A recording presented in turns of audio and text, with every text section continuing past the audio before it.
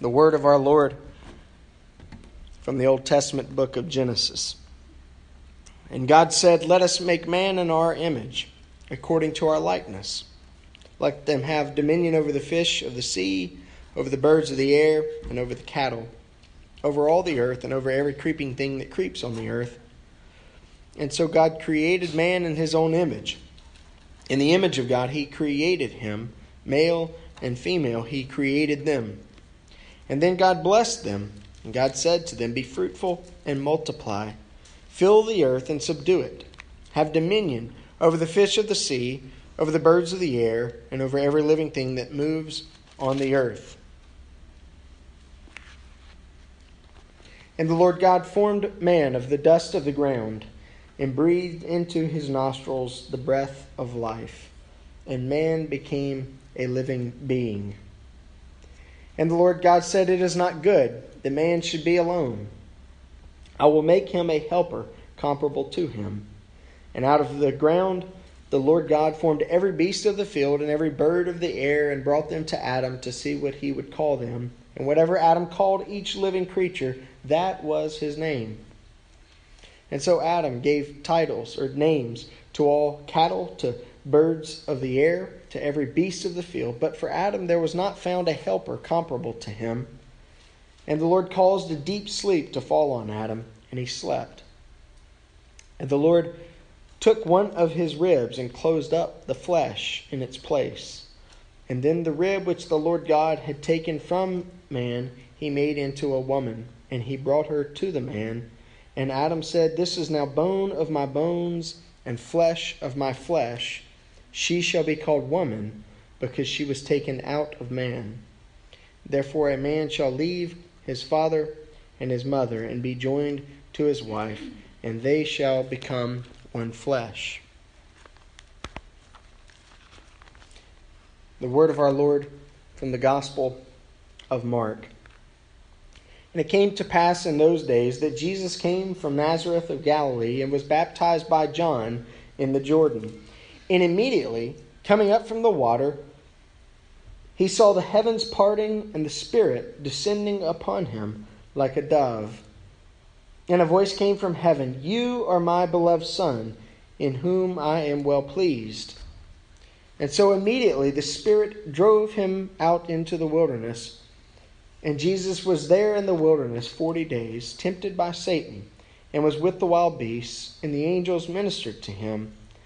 Now after John was put in prison, Jesus came to Galilee, preaching the gospel of the kingdom of God, and saying, "The time is fulfilled, and the kingdom of God is at hand. Repent and believe in the gospel." And as he walked by the Sea of Galilee, he saw Simon and Andrew, his brother, casting a net into the sea, for they were fishermen. Then Jesus said to them, "Follow me, and I will make you to become fishers of men." And immediately they left their nets, and they followed him. When he had gone a little farther from there, he saw James, the son of Zebedee, and John, his brother, who were also in the boat, mending their nets. And immediately he called them, and they left their father Zebedee in the boat with the hired servants, and went after him. Father, we pray that you would bless the reading and hearing of your word. We pray that you would instruct us by it, and that you would call us by it. And we pray that you would help us to respond to your word with the totality of our lives. And we pray all this in the name of your Son, Jesus, the incarnate Word. Amen.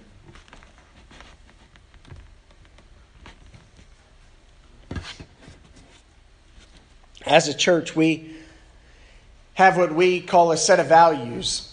And the very first of those values is relational community. And values are not just ideals. They're not principles even. Values are about what makes you who you are.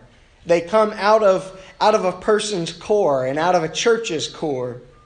And as a church, years ago when we were replanting ourselves over in this area of town, we were wrestling with who we are.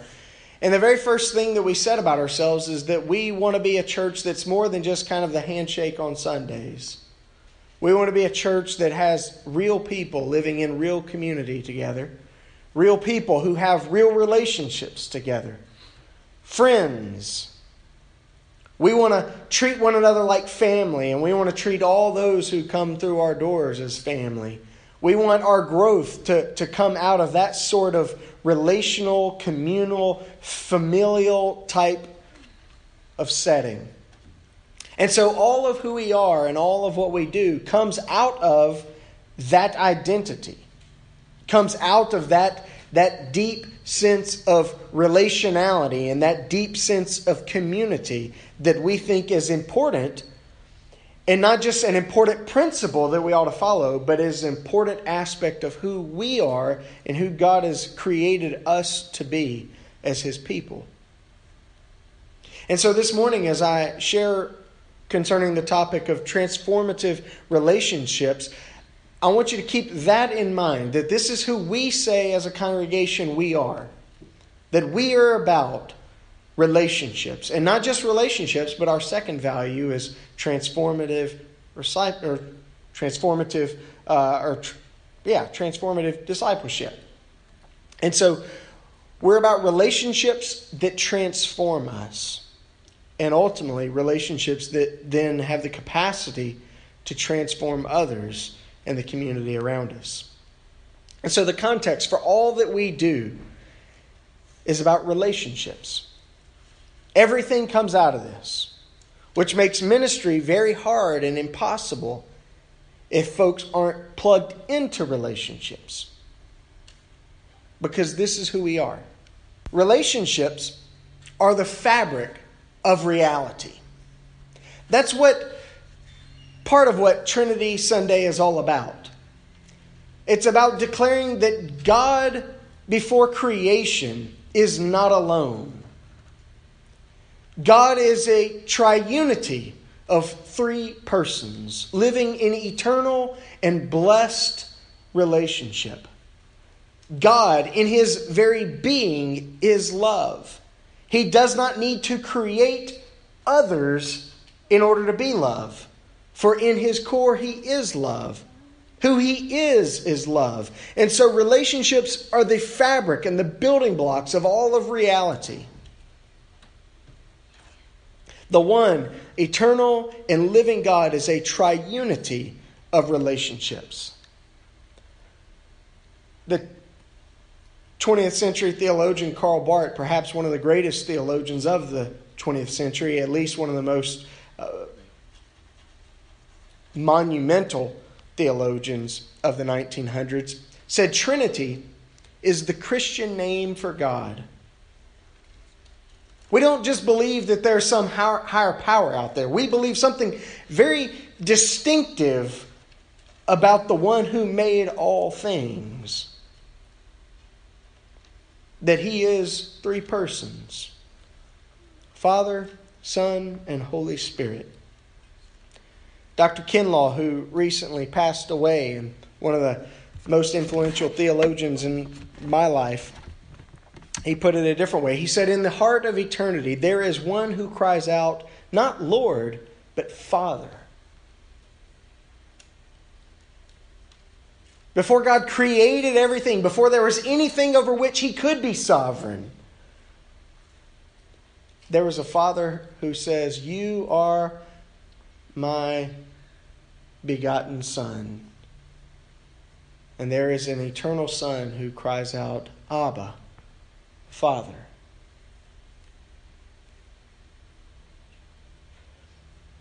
And so relationships are about how God created each of us. This is how God works. This is part of who He is, and so it's a part of what He does. He creates each and every one of us through relationships. Some relationships that are a mess. Some relationships that don't last very long. Others that last on for 60 or more years. God created each one of us through relationships. I'm thankful for the relationship of my mom and my dad, for the investment that they have made in my life, not just in giving me life, but also in nurturing me in life, in shaping my life. The kids have been, the older kids have been doing some family biographical type stuff, and so they've been asking a lot of questions about family history, and we had to tell them, well, they're kind of points along the path where things get dark and we don't know what's back there. My dad was adopted. I told Lindsay, I found out this week he was adopted from New Orleans. I had no earthly idea. She said, how did you not know that? I knew that before we got married. I said, I probably heard it. It just never sank in. But my dad and his sister, my Aunt Michelle, they were both adopted. And so what we know about their biological families before them is nothing. It's nil.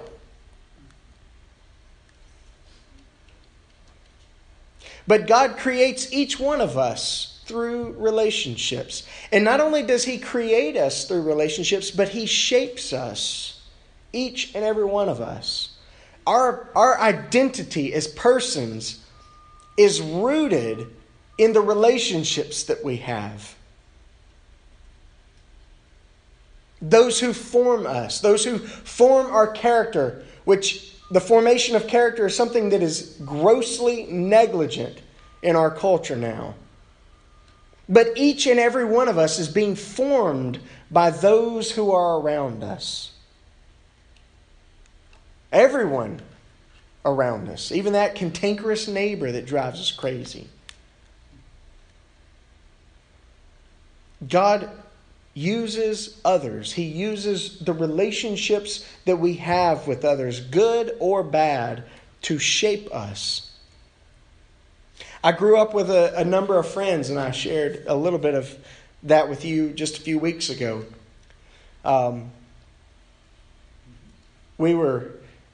Once we got a little older and realized we were being called into ministry, we became part of Brother Roman Miller's Preacher Boys. And those Preacher Boys are still a foundational part of my life. Looking forward to seeing several of them, hopefully all of them, at annual meeting this week. We are shaped by those around us. We're shaped also, consequently, by those that have shaped them.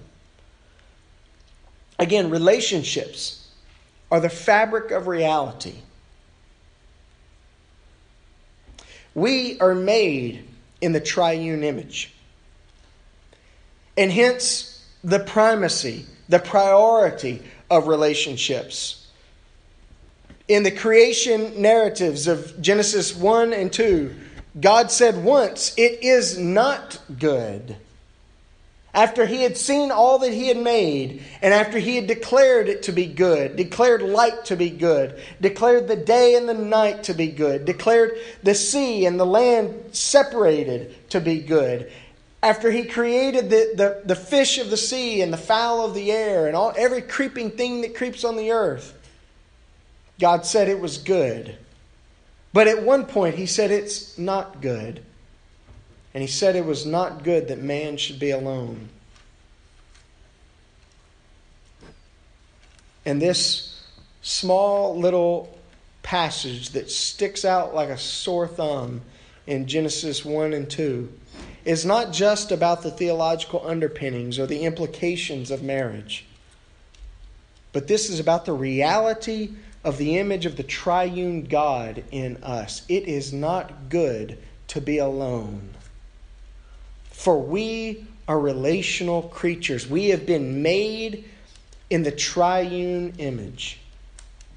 God, who is a relationship of persons, created us through relationships of persons to reflect Him, to be image bearers of Him, to live like Him.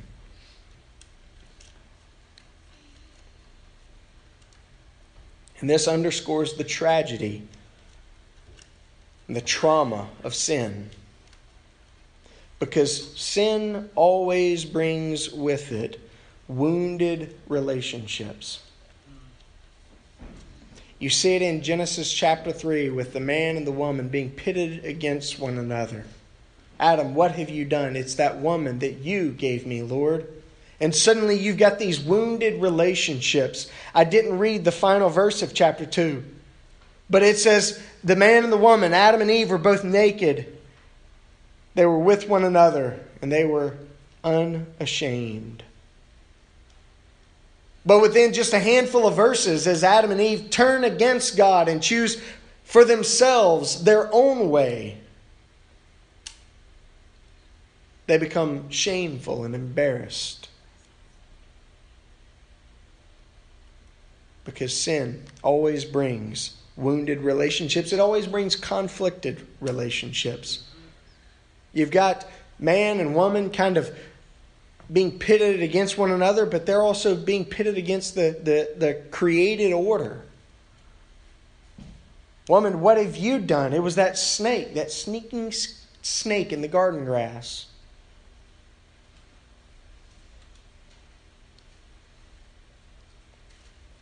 Man, you'll work by the sweat of your brow. You'll work and work and work, and you'll think you're getting roses, and those roses will have thorns.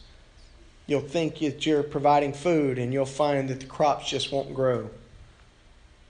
You'll be frustrated.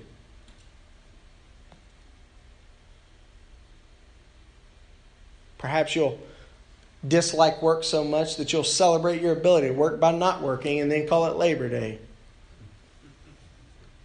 You've got these conflicted relationships that always come with sin. And with sin always comes not just wounded relationships and conflicted relationships, but also estranged relationships. It's always painful when we see estrangement in families. And you find Adam and Eve, as they are caught up in their sin, become estranged even from God. God's first question is, where are you, Adam? And then his second, of course, is, what have you done?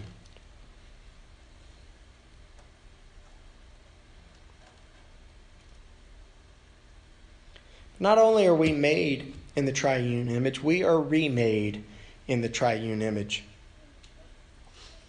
The Trinity, God being triune, provides the theological shape for our redemption in Christ. There are countless passages, several of them in the New Testament epistles, that speak of our salvation, of our being brought near to God in Trinitarian language, the work of God the Father through His Son and by the Spirit, that we have been raised to new life by God through Christ His Son, that He's put His Spirit in our lives as a seal over our lives. You can't think of the work of salvation. You can't think of redemption without thinking of the work of the Father, Son, and Holy Spirit.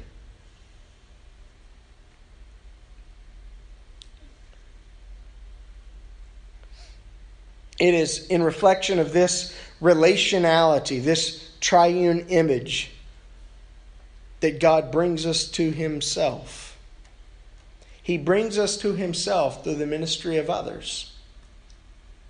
You ever thought of that? Not a single one of us knows God apart from others. Not a single one of us. We can come up with guidepost stories or what have you about how a guy's in a hotel room in Tuscaloosa, Alabama, and he's all alone and at the end of his rope and he grabs a Gideon Bible. Who placed that Gideon Bible? And not only that, how many countless people in his life have been praying for him and planting seed in his life? How long's his grandma been praying for him? God brings us to Himself in light of this relationality. It is through His triune image that He even keeps us to Himself. He invites us to come through relationships, and He keeps us through relationships. He gives us the relationships that provide for us stability and accountability. The relationships that do what the New Testament calls edification, that build us up, that strengthen us, that help us get roots down in life. Relationships. And it is through the work of relationships, through this remaking in the triune image, that God conforms us to Himself. Sanctification is a big theological term, and it's one that us Wesleyan folks like to use. But this idea of being made holy, this idea of cleansing of heart and life, God does through relationships. Because His goal is to not just make us a better us, but His goal is to make us like His Son. To make us like Jesus. To conform us to the image of His Son. For we were created to reflect God. And we've broken that image, but God is able to restore that image in His Son by the work of His Spirit. And He calls us to grow in holiness with one another, together. Jesus calls us to Himself, and He calls us into community together. Notice what He says in the gospel account. As He begins His ministry, He's been baptized, and there, I don't know how John baptized Him. We don't even know that John immersed Him, believe it or not. Came up out of the water, could have meant He came up out of the river. They're down in a shallow river. We don't know. We don't know what John said, what he did as he was baptizing him. But what we do know is that John knew this was the Messiah, for God had spoken to John, saying that you will see the Spirit descending upon one when he is baptized in the form of a dove. And John testifies that he saw the dove descending upon Jesus when He came up out of the water. And there's the voice from heaven, "This is my beloved Son, in whom I am well pleased." Jesus then is immediately driven out into the wilderness.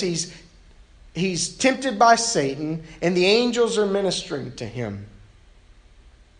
But then what does He do? He calls disciples. And His invitation is very simple. He doesn't tell them, go do this. He doesn't even give them a copy of a book by Dr. Kinlaw, which I would probably do, and say, read this and let's talk next week. He says, follow me. Which ought to be like life transforming to us. That Jesus' invitation is, come with me.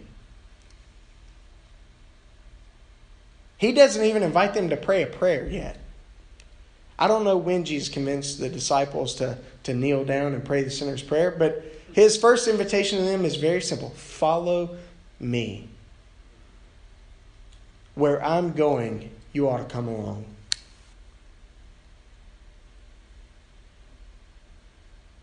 Follow me together. Notice the text tells us He calls two together, brothers, relationship. He calls two others together, brothers, relationship.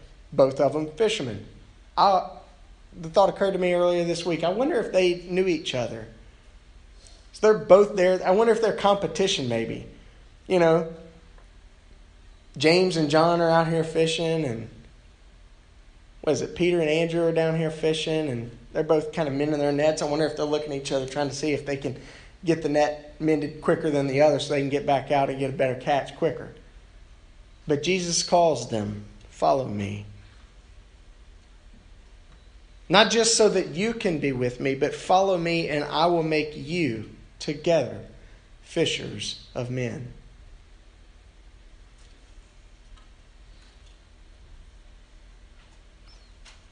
The work of redemption The work of salvation in our lives is always in the context of relationships.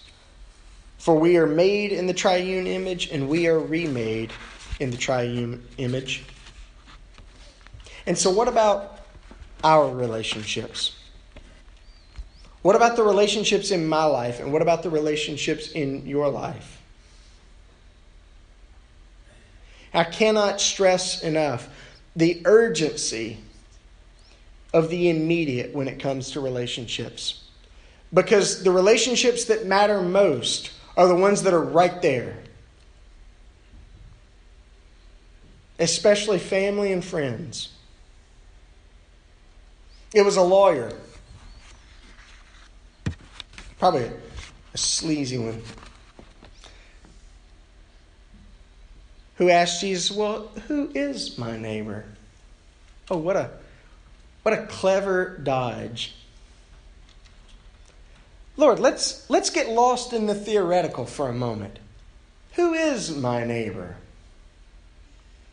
And Jesus' instructions are found in the form of a story. And he is essentially saying, quit asking the question, who is my neighbor? And instead, be a neighbor. You know what it is to be a neighbor. You know what it is to build a good relationship. You know what it is to care for others. And so simply do it.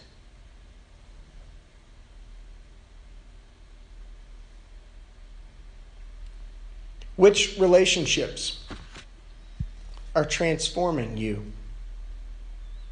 For good or bad, because relationships always have the possibility of transforming us. Which ones are shaping you? Which ones are shaping you well? Which ones are shaping you poorly?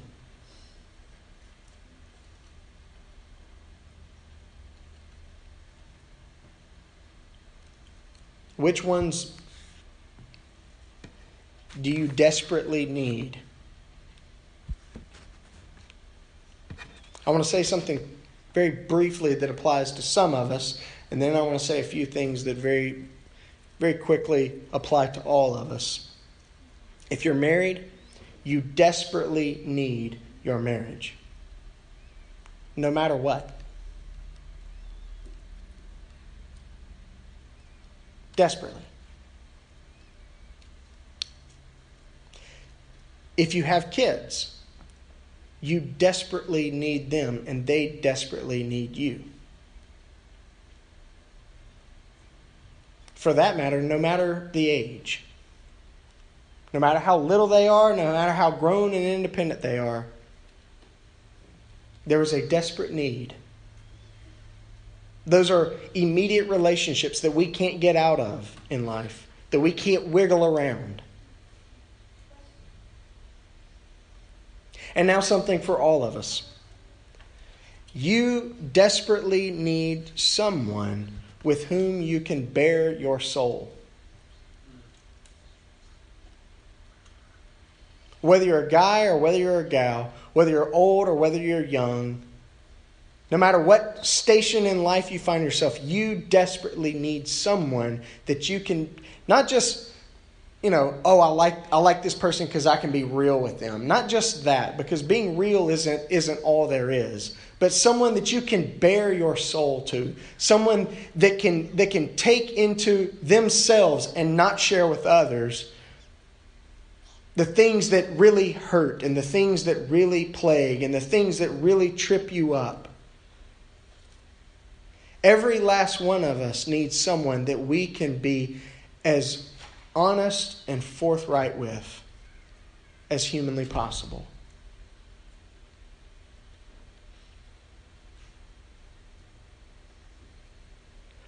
And kind of coming out of that,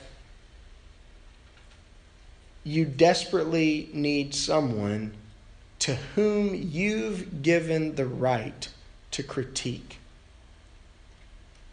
That's right. Someone that you've said, please meddle, because I don't want to be who I'll become if I don't have someone who can tell me, hey man, you got to quit doing that. Hey man, you got to quit that. You got to work on this. I don't like who you're becoming, and I don't think you would like who you're becoming if you could just see yourself. That always stinks when it comes from a spouse.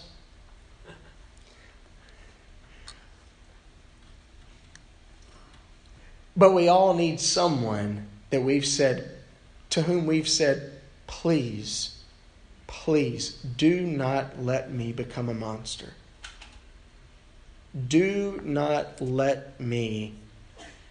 sin fester in my life. Do not let me be a jerk to my wife. Do not let me become too good for others. Do not let me think that I've got it all together and no one else has anything together. When you see me distancing myself, check on me. When you see me shutting down, when you see me getting overly frustrated, spend time with me. We desperately, all of us, need someone to whom we've given that right. And you desperately need someone in whom you're investing yourself.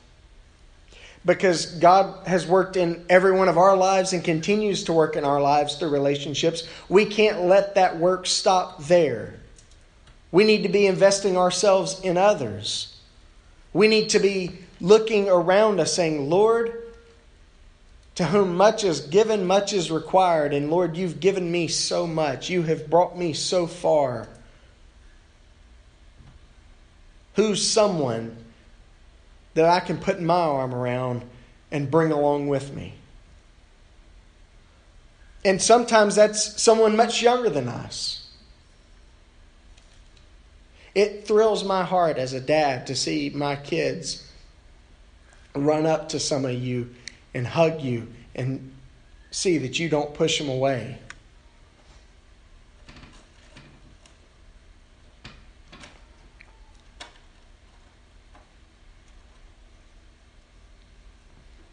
We all need someone in whom we are investing ourselves. Because if we're not investing ourselves, and we need that desperately, if we're not investing ourselves, we're becoming a cesspool. Constantly being cared for and never caring for others. Constantly being worried over. Constantly being invested in, but never investing in others beyond ourselves. We begin to see life as it revolves around us. We're the center.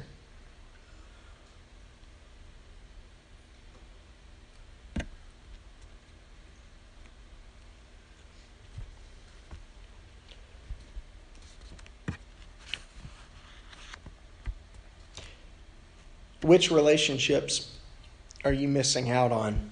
And which relationships am I missing out on? Often, those relationships are our neighbors. Our neighbors. You know, the folks that live next door. The folks that live across the street. The folks that live in the cul-de-sac. According to recent studies that were discussed on Breakpoint just a few weeks ago, 20% of us, 20%, say that we spend time regularly with our neighbors. That's 1 out of every 5 houses. So on a street that has 10 houses, only 2 of those houses spend any time together.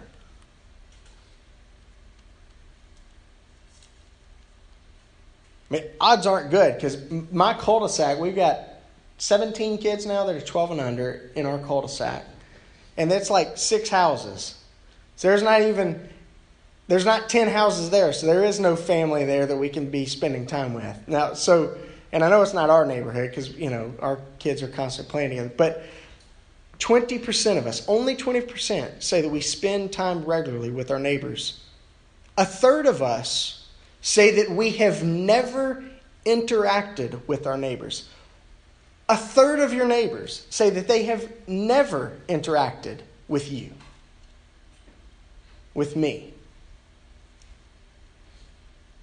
And that's just interaction. And a third of us say that we know none of our neighbors by name.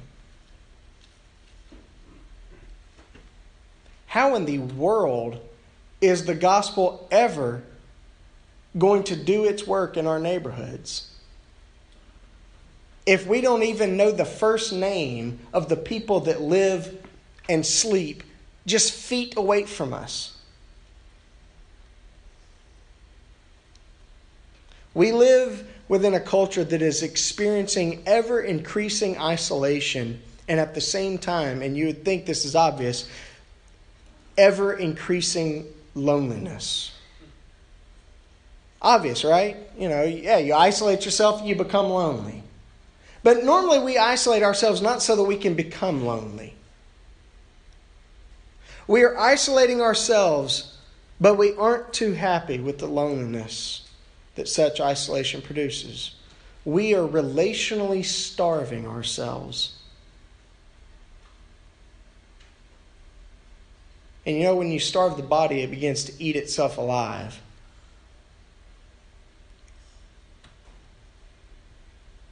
As a result, it shouldn't surprise us that we are growing less humane as a culture and less human as a culture. We are created by a relational God, and we were created for relationships. And we've got good news. It doesn't have to be that way. People don't have to live in loneliness. People don't have to live with no hope. People don't have to live where the only interaction they have is screaming at the CNN guy or the Fox News guy on the television.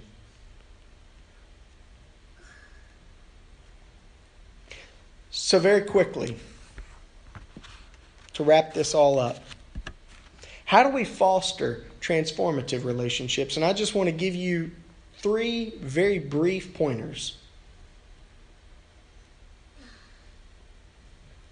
First of all, you have to want them. To have transformative relationships, you have to want them. If you don't want them, you won't have them. Don't worry about it. We have to want these transformative relationships for ourselves and our advantage and our benefit and how God wants to work in our lives. And we have to actually want them for the sake of others. Lord, use me. Notice how immediately these early disciples dropped everything to follow Jesus.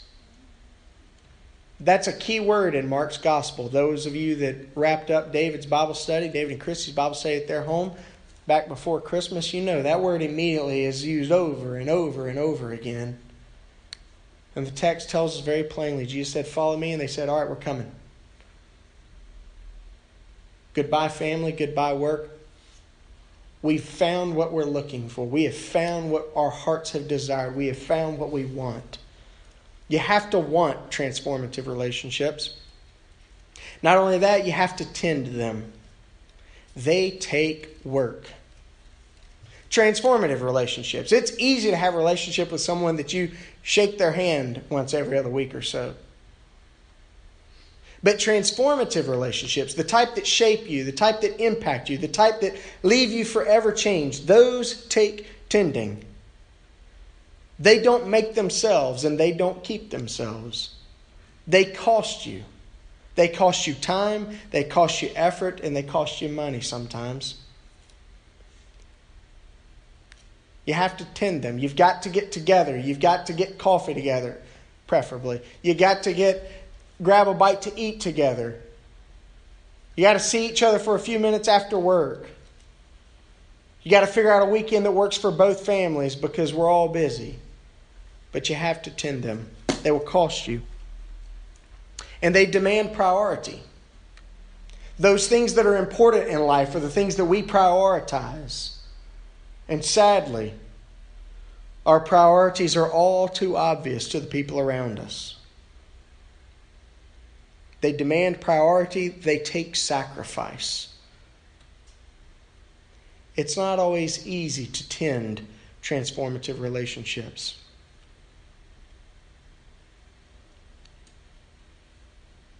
They take a bit of sacrifice and they require nurture. For 3 years, Jesus invested his life in these disciples. And even then, having lived with the guy and traveled with the guy, they still didn't get it all the time. You know, there's a reason that high school friendships don't usually last. It's hard to nurture them. We'll be BFFs till the day we die. How you been doing? It's been, 15 years? Most of us, we haven't even spoken. Not much less see, folks that we went to high school with, but spoken with them. Some of us are friends with them on Facebook and avoid them like the plague or like a stomach virus. Transformative relationships require nurture. You'll have to tend them. You'll have to want them. You'll have to tend them. And then lastly, you'll have to start them. That's right. No waiting around for someone else to make the first move.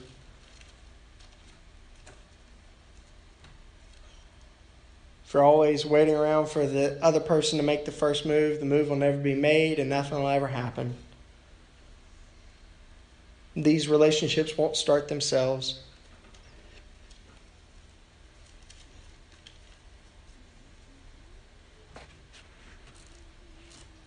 And no one else will start them either. We have to want them enough to tend them and to start them. Notice Jesus just abruptly walks into these men's world and says, drop everything and follow me. Come on. I wonder if he had to have kind of a tagline, it'll be worth it.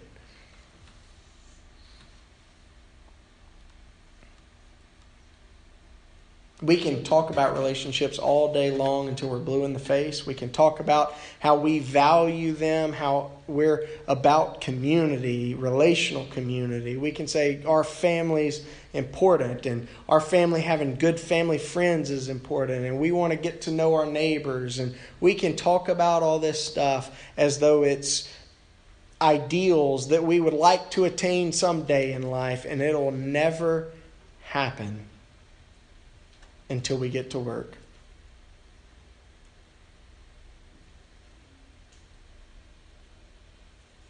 But relationships are what reality is all built upon. God wants us to know Him. He invites us to Him. He invites us together. And He wants others to know Him and to love Him.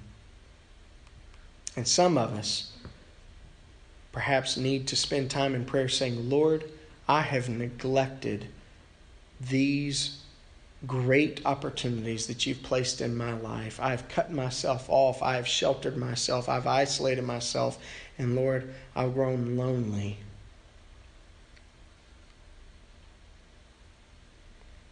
Let's bow our heads while the band comes to play.